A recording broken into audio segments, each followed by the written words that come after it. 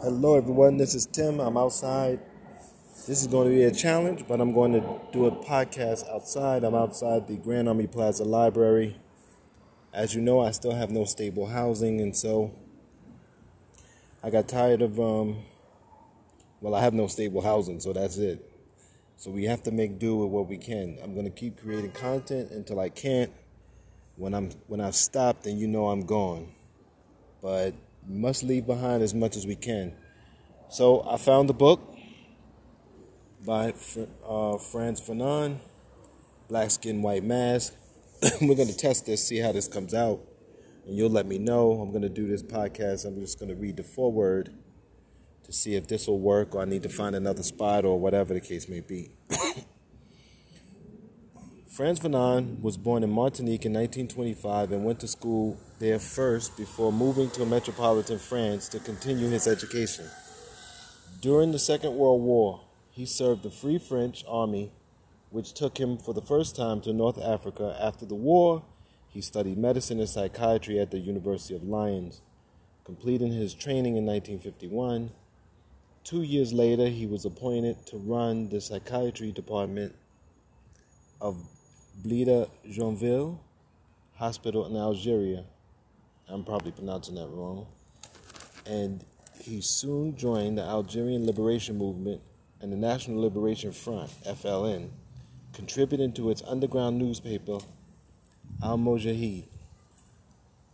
He was expelled from Algeria by the French authorities in 1957, moving before long to Tunisia, where he practiced psychiatry and continued to work for the FLN. In 1961, he was appointed ambassador to Ghana by the Algerian Provisional Government, but he died of leukemia that year. Fanon's short life would probably have been only a footnote to the end of France's colonial empire in Africa if he had not written two books, Black Skin, White Mask, which you hold in your hand, and The Wretched of the Earth. In these books and in his other writings, Fanon explored the nature of colonialism and racism and the psychological damage that caused the colonial peoples and the colonizer. He also wrote provocatively about the role of violence in the anti-colonial struggles of the mid-20th century.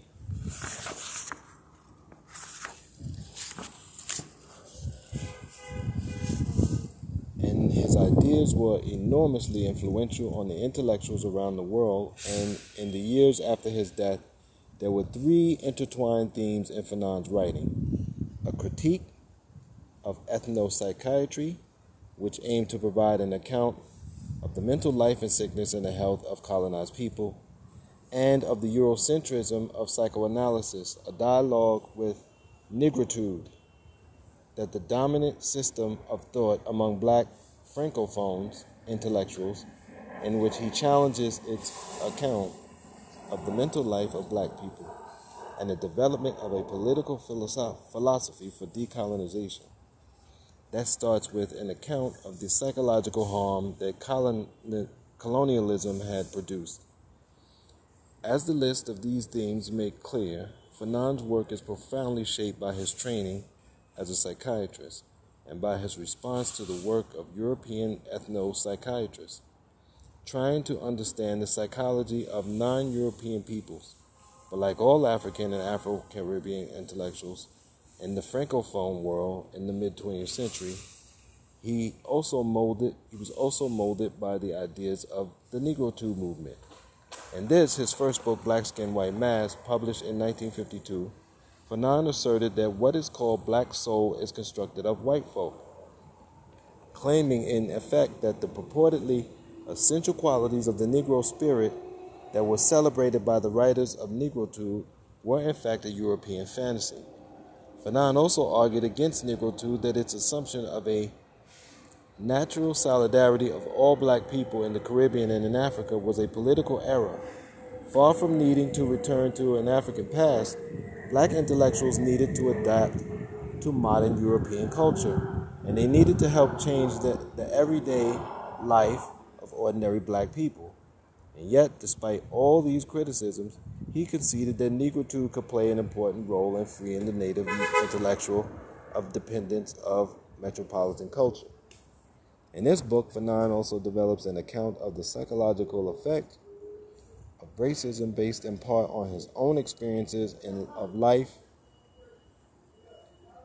the black middle class in the French Caribbean, the dominant colonial culture.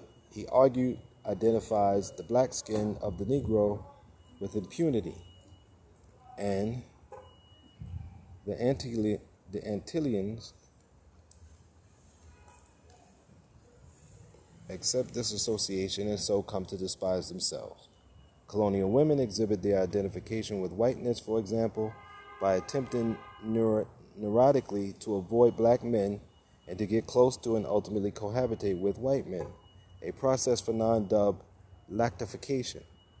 This self-contempt manifests itself in other ways, as anxiety in the presence of whites about revealing one's natural Negro inferiority, and in the pathological hypersensitivity that Fanon dubbed affective erethism, in an existential dread and in a neurotic refusal to face up to the fact that one's own blackness, black children raised within the racist culture assumptions of the colonial system, can partially resolve the tension between contempt for blackness and their own dark skin by coming to think of themselves in some sense as white, hence the white mask of the title.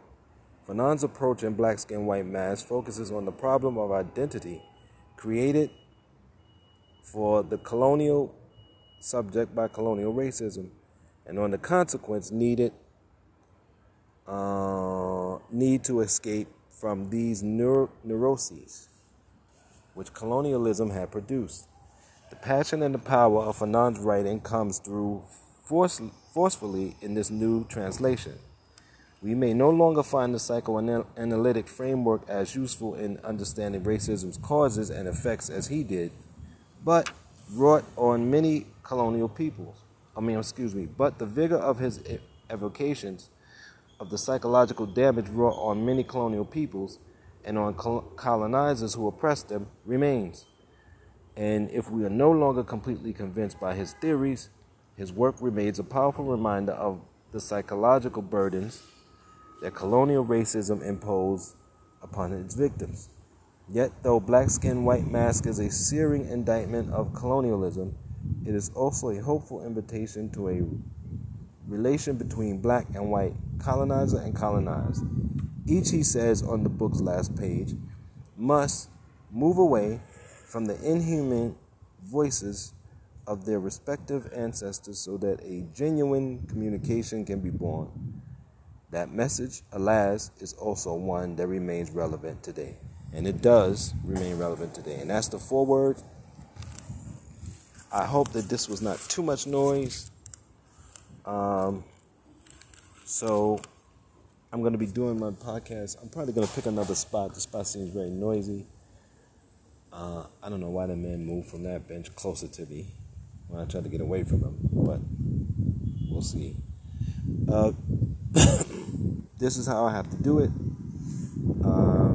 There's no quiet place in the shelter that I'm in. If I had a single room, I could do these podcasts. I could do these classes.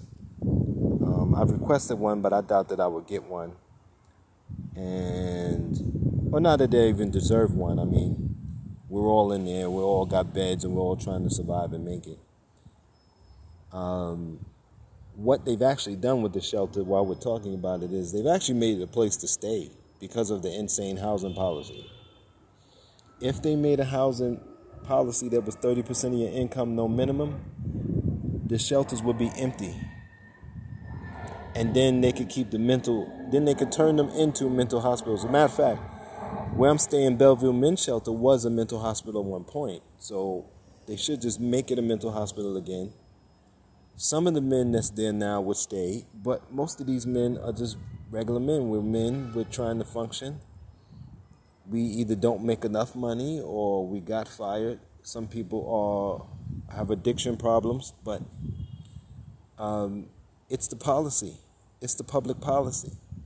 When we had a public policy that was 30% no minimum, That's when I lived in the projects in the 1980s. Say what you want, we had stable housing.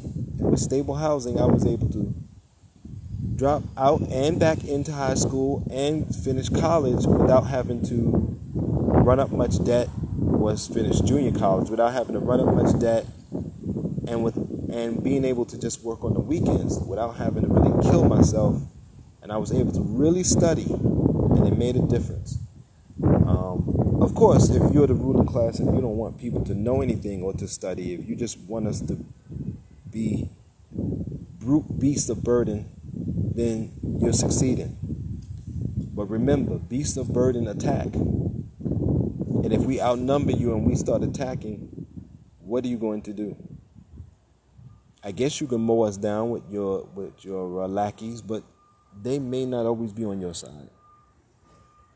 So if anyone out there is from the ruling class, or you're thinking, or you have access to them, let them know that this is not the way. We're human beings, and we should be treated like human beings for their own safety, if for no moral or ethical reason. Because I know these people don't have that. So I hope you enjoyed this reading. There's less noise now that I stopped reading, of course. And I want you all to take care, and I want you all to stay safe.